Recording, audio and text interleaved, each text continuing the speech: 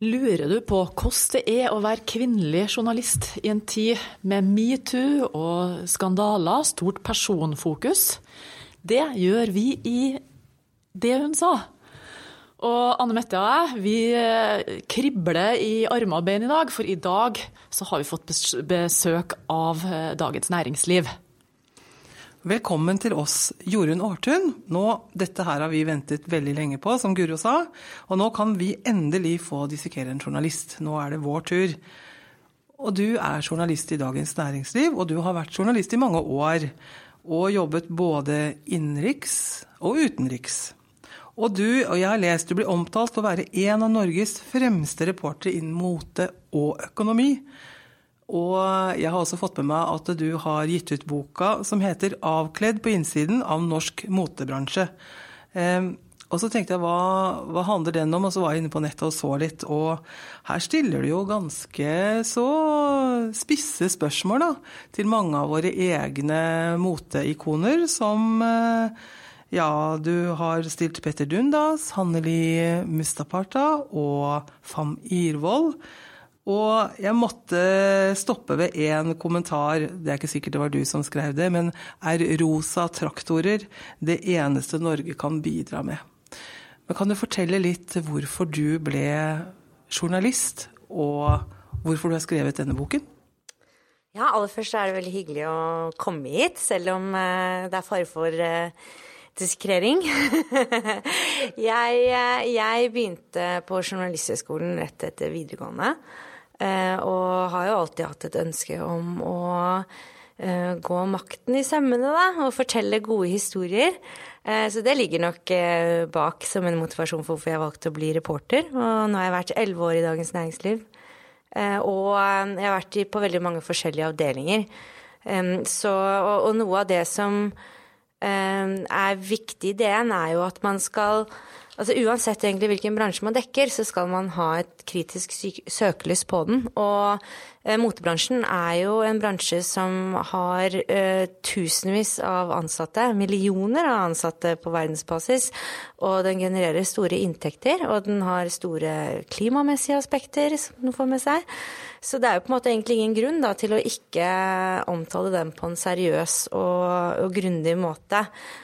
Og i tillegg så er det jo dessverre litt sånn at veldig mye av omtalen rundt mote handler veldig mye om fjas og terningkast og røde løpere. Så min ambisjon har jo på en måte vært å se på dette som om man dekket shipping eller jordbruk for den saks skyld. Ja, du sier det at du ville gå makta etter i sømmene. Nå er det jo sånn at vi politikere og dere journalister er som en slags symbiose. Vi er avhengige av hverandre. Dere skal faktisk da avsløre kritikkverdige forhold hos oss, holde oss i ørene.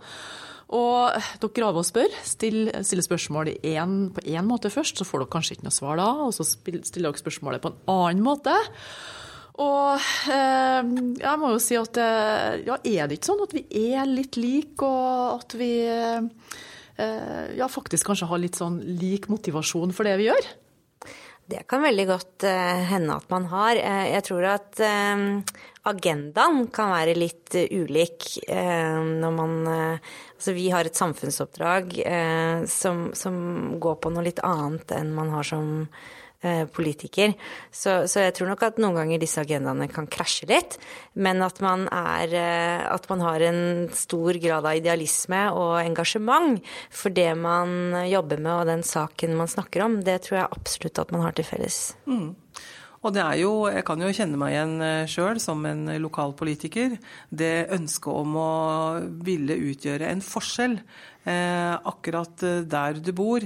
Og vi er jo opptatt eller begge parter av det som er viktig i samfunnet vårt da.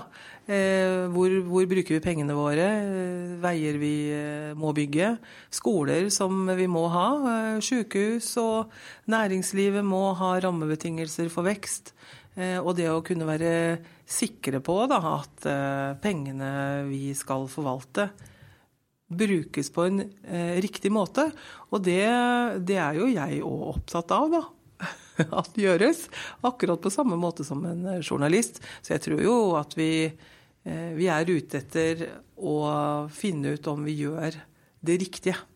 Så tror jeg også at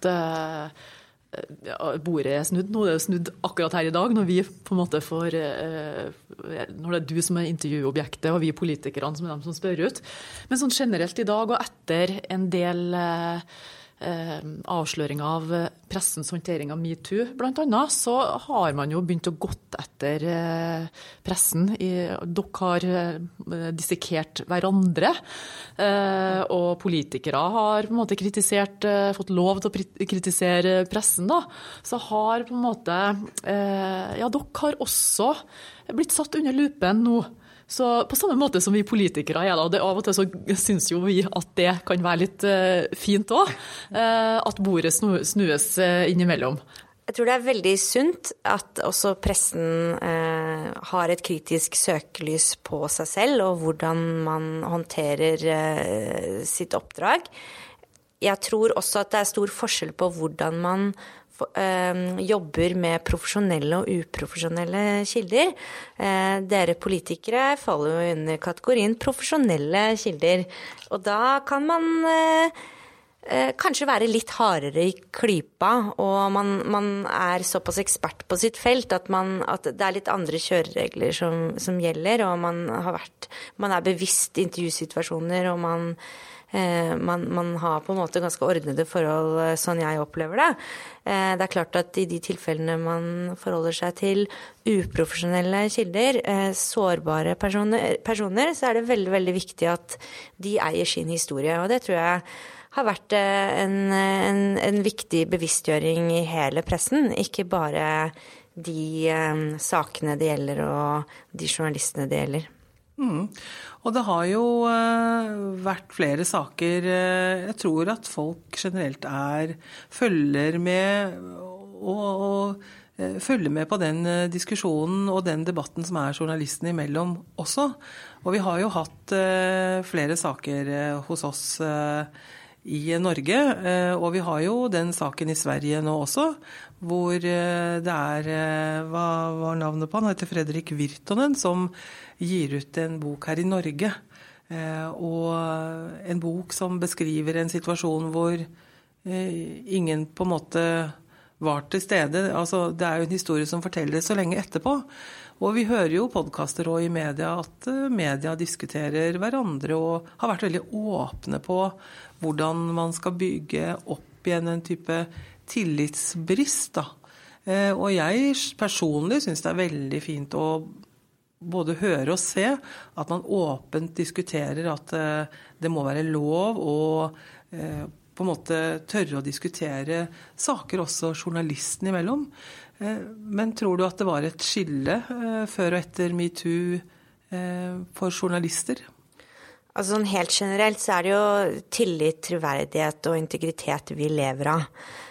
Det vår hardeste valuta, og hvis man mister det, så det jo vanskelig å operere som journalist på den måten man ønsker. Jeg opplever et taktskifte etter MeToo på flere måter. For det første så har jo denne saken bidratt til at man har fått et helt annet søkelys på maktmisbruk i flere bransjer, som veldig, veldig viktig, og det preger jo den politiske diskusjonen og den offentlige diskusjonen på en helt annen måte enn den gjorde før. Jeg opplever også at det blitt en større interesse rundt saker som handler om maktstrukturer i samfunnet. Som DN-journalist så jeg veldig opptatt av at det et samfunnsoppdrag for oss især. Det kjerneleserne våre som sitter i stor grad på toppen av hierarkiet i lederposisjoner i næringslivet. Og derfor så det veldig viktig at vi ser nærmere på hvordan dette organisert og strukturert. Jeg helt enig med deg at det et taktskifte før og etter MeToo. Og jeg opplevde det selv som politiker på de arenaene vi har, så Det lettere å komme gjennom med budskap. Det lettere å snakke om kvinnepolitiske temaer, blant annet. Og ikke minst så får man jo gå i fred når man på selskapeligheter, da. Og det jo veldig bra. Så denne aksjonen som var med MeToo, med Alyssa Milano som gikk ut og oppfordret folk som har opplevd overgrep til å skrive hashtaggen MeToo, det har jo vært utrolig bra. Og så, det har jo på en måte vært litt sånn aktivisme ut der da, på Facebook og sosiale medier, og dere journalister og avisene har jo slengt seg på og bidratt til å løfte temaer som har vært veldig bra. Så har jeg kanskje savnet litt det her begrepet kontradiksjon da. Og det jo det Virtunen sier noe om. Giske sier jo også noen ting om det. Hvor tror du at dere i pressen ble litt for sånn aktivistisk, at dere lot dere rive med i for stor grad når det her kom opp? Det egentlig et spørsmål som min politiske redaktør Kjetil Alstheim skal besvare. Jeg synes DN gjorde en kjempegod dekning av MeToo-saken. Sakene generelt, og VG og DN var jo først ute med å sette søkelys på Trond Giske og denne saken. Men siden jeg journalist på politisk avdeling, så blir det veldig vanskelig for meg å kommentere det noe nærmere. Det skjønner vi veldig godt, så vi skal ikke gå etter noe som dere ville ha gjort, og stilt spørsmålet på en annen måte for å presse deg opp imot veggen her.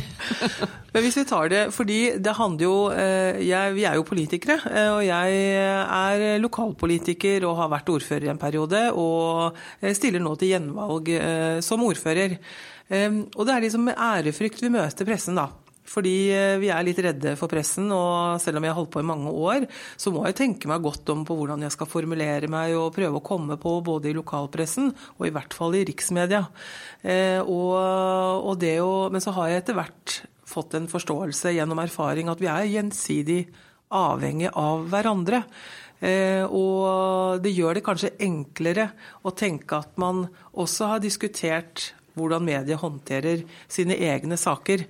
For dere trenger jo at vi politikere også kommer med gode, positive, samfunnsmessige saker, tenker jeg. Absolutt, og jeg tenker også at det veldig viktig fra DNs ståsted, så jobber vi jo veldig aktivt med å få mer mangfold i spaltene våre. Og vi ønsker flere kvinnelige kilder og kvinnelige stemmer. Vil jo da oppmuntre flere kvinnelige lokalpolitikere også til å ta kontakt med medier og også oss. Fordi vi ser at det en svakhet for journalistikken vår og innholdet vårt, at det såpass stor overvekt av menn og mannlige eksperter. Det veldig bra at du sier, og at dere har en bevisst holdning til å slippe flere til, for dere har jo stor makt. Dere har makt til å slippe til folk. Dere har makt til å stenge ut enkelte stemmer. Og blir man, eller opplever man at man blir uvenner med pressen også, da blir det tøyst. Så det utrolig bra at du sier det, og ja, nå har jo pressen i USA fått kritikk for å ikke ha gitt kandidater til presidentskapet i USA oppmerksomhet, eller kvinnelige kandidater. Det jo 22 personer som stiller til det valget nå for demokratene. Historisk mange, faktisk. Ja, det det. Og så det blant dem så det 6 kvinner. Og de her kvinnerne da, opplever det at, eller det vel kvinnesaksorganisasjonene i USA som har sagt det, at hør her, nå må dere skjerpe dere, nå må dere gi de her kvinnerne litt mer oppmerksomhet. Så vet vi jo at det 2 stykker der, Elizabeth Warren og en som heter for Kamala Harris, som gjør det best av de her 6-ene, men de ligger milevis unna de her mennene. De skal ikke nevne navnet til her nå da. Vi skal ikke gi dem oppmerksomhet her. Så, men hvordan altså du har vel for så vidt svart på det også, men hvordan det her i Norge? Her var jo USA. Og jeg ser jo fortsatt ideen at for om dere har vært flinke og hatt veldig mye bra satsninger, så er det fortsatt mange menn i grå dress også, som vi ser når vi blar om på sidene deres. Ja, det har du helt rett i. Vi har dessverre flest mannlige kilder og mannlige lesere, og det er noe vi jobber med helt bevisst og kontinuerlig. Jeg tror at man skal være forsiktig med å sammenligne mediebildet i USA med Norge, for det er mye mer fragmentert og litt andre mekanismer som styrer. Men en av de tingene vi også opplever da, i vår kontakt med mannlige og kvinnelige kilder, er at kvinnelige kilder av og til vegrer seg litt for å stille opp i mediene. Det kan være seg 2 årsaker. Det ene er jo at vi vet at kvinner blir utsatt for kritikk, og ganske stygge beskrivelser i kommentarfelt i mye større grad enn menn. Så det kan være en høyere pris for kvinner å stille opp i norske medier. I tillegg så kanskje også journalistene må tilnærme seg kvinner på en litt annen måte. Gjøre de trygge, sånn at de er komfortable med å snakke med oss. Og en av de tingene vi også synes er veldig positivt, er jo det at det er jo ikke alltid sånn at det er det mest tabloide sitatet vi ønsker oss for å belyse en problemstilling. Vi ønsker jo å ha nyanserte saker som er godt fundamentert, forankret og problematisert. Og da kan ofte kvinnene gi de beste sitatene, men de trenger kanskje litt mer tid. Det er lov, for eksempel, når vi ringer og sier du, veldig hyggelig at du ringer. Jeg trenger 2 minutter, og så ringer jeg deg opp igjen. Eller andre type måter, da, så man kan, sånn at man får en god plattform for kommunikasjon. Det tror jeg er veldig viktig. Og at kvinner også kanskje, siden det generelt sett er flere menn som ytrer seg hele tiden, så kan det være greit at man setter seg litt inn i Vær varsom-plakaten, man vet litt hvilke rettigheter man har som intervjuobjekt, profesjonell eller ikke profesjonell, og at man på en måte, at det er lov å gå noen runder med journalistene da. Det er lov å be om sitatsjekk og alle disse tingene. Det er lov å gjøre klar premissene for et samtale. Hva er off-record, hva er on-record? Altså at man på en måte forstår game- og kjørereglene, sånn at også de kvinnelige kildene føler seg best mulig ivaretatt. Ja, det var veldig, veldig bra forklart. Men det her med off-record, altså vi kvinner er jo veldig gode på det som er åpent og opp i dagen. Kan du si litt om det? Og hvordan du opplever at vi kvinner forholder oss til den biten der? Altså, som journalist så er jo det å røpe en kilde, det er en dødssynd, og kildevernet er absolutt, det er det første jeg vil si. Så hvis en kvinnelig kilde tar kontakt med oss og sier at noe er off-record, så er det off-record. Og det er veldig vanlig at kvinner som menn ber om, at man sier at jeg har behov for å ta en prat rundt dette først, og så kan man på en måte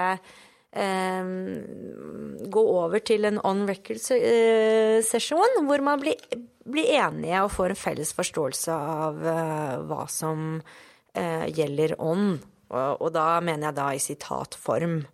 Så det er veldig nyttig for journalister å ha off-record-samtaler, og det kan være nyttig for kildene. Og det er jo ikke sånn at all research egner seg på trykk heller. Så ofte så er det egentlig noe så uglamorøst og uspennende som en bakgrunnssamtale. Det er beste måte å oversette det på. Så det er en fin arbeidsform, og man skal føle seg trygg på at man blir ivaretatt da. Kanskje lurt å be om sitatsjekk også, da, når man har hatt en bakgrunnssamtale, så det ikke blir en sånn alt for glidende overgang mellom det som er off-record og det som skal fram på trykk eller på nett. Absolutt, og det tar jo ofte journalistene selv initiativ til også, sånn at man er jo interessert i å bygge relasjoner som varer, og hvis man på en måte bryter det, eller gjør jobben sin på en måte som ikke som gjør det vanskelig å snakke igjen, så har man jo brent en bru da. Og det vil man jo ikke. Jeg tror også temaet har kommet mye mer frem nå i forbindelse med disse sakene som har skjedd.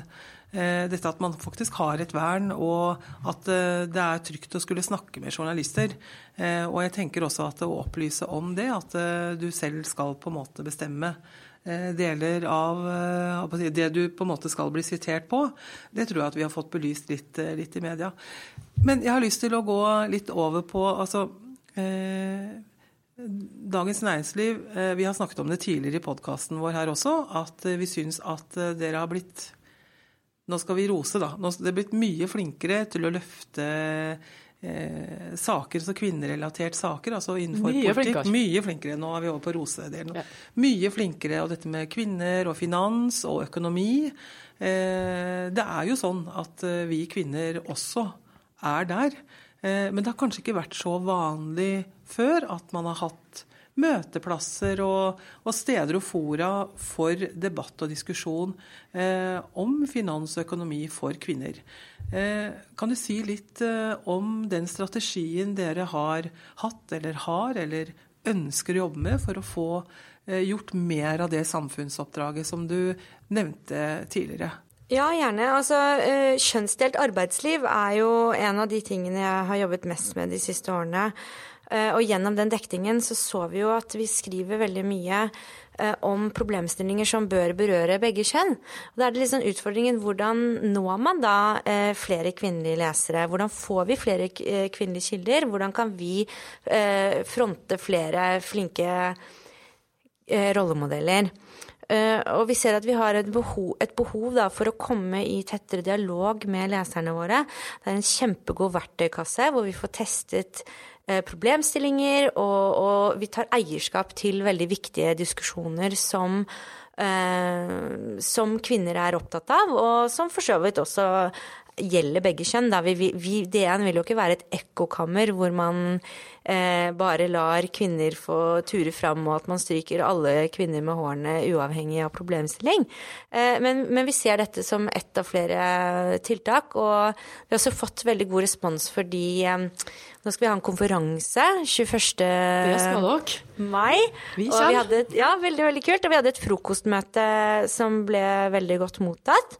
Og på den konferansen så vil vi jo trekke frem noen av de beste eksperter som oppmuntrer kvinner til å ta mer ansvar og interesse for egen økonomi.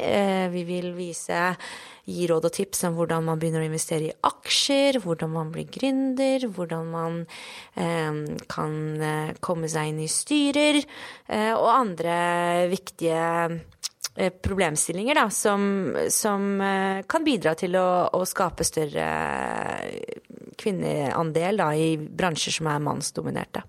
Det betimelig at dere setter dette her på agendaen. For det viser seg jo at vi kvinner, vi mye dårligere på det som går på aksjer, investeringer, renter, og i det hele tatt det å sikre oss økonomisk. Altså vi skulle jo tro dette her var noen ting som gjaldt for 20-30-40 år tilbake. Det må ikke sikre seg en trygg nok økonomi, men det fortsatt gjeldende i dag altså. Så det flott at det her settes på agendaen. Så jeg faktisk på DN på nett her at du selv har tatt ulønnet permisjon. Ja, det helt riktig. Jeg fikk mitt første barn i februar i fjor, og da, siden han født på den tiden av året, så hadde ikke vi krav på barnehageplass før august. Og selv om da mannen min tok han tok en del permisjon, så måtte jeg ta noe ulønnet for å få kabalen til å gå opp. Og det jo en problemstilling jeg tror mange par i min livsfase står overfor da. Men i DN så ikke vi opptatt av vi legger oss ikke opp i hva slags type permisjonsordning man velger å ta, men vi opptatt av å bevisstgjøre begge kjønn rundt økonomiske valg og hvilke konsekvenser det kan få. Så det jo et av de temaene vi har diskutert mye i gruppa, at man faktisk ved å ta ulønnet permisjon så risikerer man å gå glipp av sykepenger og pleiepenger, og altså hvis man blir veldig, veldig lenge borte, så kan det også få konsekvenser for pensjonsrettigheter. Så jeg også at dere tok opp hvorvidt du gift eller samboer, og hva som skjer da ved ektefelle eller samboers død, og den store forskjellen det fortsatt mellom det da, i forbindelse med at arveloven nå ble revidert. Gode og viktige tema. Altså, i DN ivrer vi jo etter økt økonomisk likestilling, og selv om det veldig mye i det norske samfunnet som har en god kjønnsbalanse, da, så ser jo vi reportere, særlig de som jobber spesifikt med privatøkonomi, at vi tar veldig tradisjonelle valg på hjemmebane, og hvordan vi innordner oss økonomisk i parforhold. Det får igjen konsekvenser, da. DN har jo også sett nærmere på ektepakter og samboerkontrakter og sånne ting, og der det veldig mye å ta tak i, egentlig. Og som jeg tror kan være god forbrukerinformasjon, da, og bevisstgjøring til kvinner der ute. Jeg tror det veldig mange av oss som setter oss i en sårbar situasjon ved at man ikke bevisst nok. For eksempel hvis en velger å være hjemme i deler av tida, og så har man ikke noe inntekt og ikke noe pensjonsinnbetaling den perioden, og så har man kanskje ikke forpliktet samboeren til å betale inn til seg, sånn at man litt sånn likestilt der, for det faktisk mulig. Og det jo også hvordan man fordeler de økonomiske byrdene seg imellom. Vi ser jo utallige eksempler på at kvinner kanskje i større ønsker å bidra, men de bidrar større på også på forbruk, mens menn i større grad tar boliglånet, eller at boliglånet står i mannens navn, og sånne type ting, da. Og det kan skape store problemer senere ved samlivsbrudd, at man blir veldig man blir rett og slett økonomisk avhengig av mannen sin, da.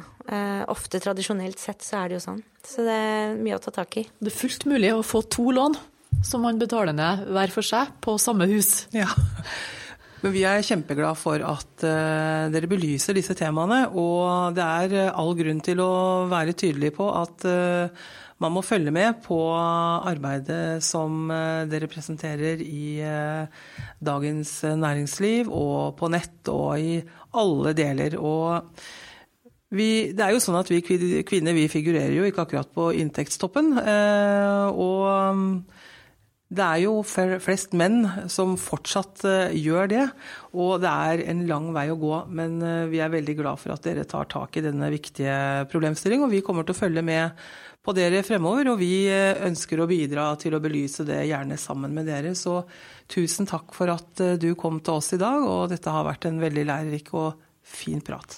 Tusen takk, og så håper jeg så mange som mulig lyttere kommer på Sentrum Scene 21. mai da. Jeg kommer i hvert fall, og i tillegg så vil jeg gjøre lytterne oppmerksom på at DN har en egen Facebook-gruppe som heter DN Kvinner. Der kan du melde deg inn. De har fått 11 000 følgere bare på få måneder her. Veldig inspirerende Facebook-gruppe. Tusen takk. Det jo en gruppe som kvinner primært, men også menn kan bli medlem i, og som ønsker å fremme økonomisk likestilling og gjøre kvinner mer interessert i økonomi. Og vi ser på vi diskuterer alt fra skjevhet i maktbalansen i næringslivet og i finansbransjen. Man diskuterer alt fra hva en god gave til konfirmasjonen, til permisjon og ulønnet permisjon og konsekvensene ved det. Så det et veldig, veldig bredt spekter av temaer som diskuteres, og utrolig imponerende høyt nivå av alle som har valgt å bli medlem. Så det veldig, veldig gøy å se det engasjementet og hvordan mange av de diskusjonstrådene gløder. Det vi veldig, veldig takknemlige for. Og det jo også sånn at mange av de problemstillingene som blitt løftet opp, har jo blitt journalistikk hos oss allerede. Blant annet saken om kvinnelige presidentkandidater blant demokratene. Der ble det etterlyst stoff om dette gruppen, og 2 dager etterpå så var det en dobbeltsidig DN om nettopp dette. Så det veldig, veldig verdifullt for oss da, å få så mange smarte kvinnelige sparringspartnere og potensielle rollemodeller og kilder. Ja, Jorunn, vi greier jo ikke å avslutte denne samtalen med deg, for det så interessant. Jeg har masse spørsmål som jeg kunne ha tenkt å stille deg her, men det må vi overlate til en annen anledning. Få ta resten av spørsmålene i Facebook-gruppa. Ja, vi tar det der. Vi får fortsette. Tusen takk for at du kom. Tusen takk for at jeg fikk komme.